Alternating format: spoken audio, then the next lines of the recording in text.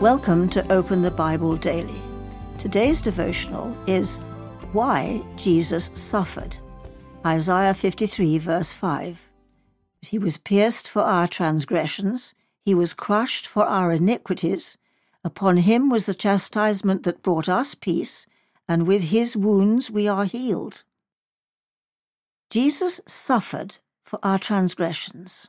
A transgression is a defiant, willful flouting of God's law. We want to be our own God, deciding what is right and wrong for ourselves. We resist God's right to rule over us. God owes us and exists to serve us with the lives we want. This is why it's so hard to live a holy life. The desires of the flesh are against the Spirit. Galatians 5:17. Jesus suffered for our iniquities.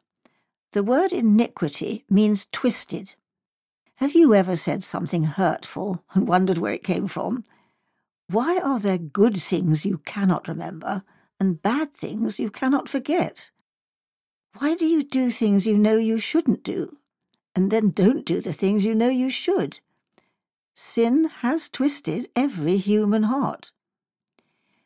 Jesus suffered chastisement. The word chastisement or punishment tells us that our transgressions and iniquities have consequences.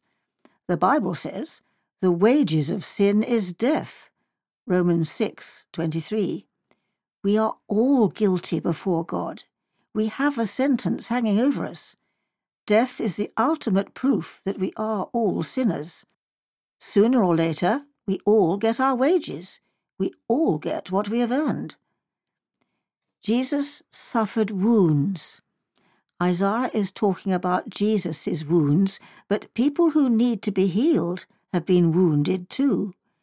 Jesus told a story about a man who was stripped, beaten, and left half dead by robbers. Luke 10:30. This describes our spiritual condition.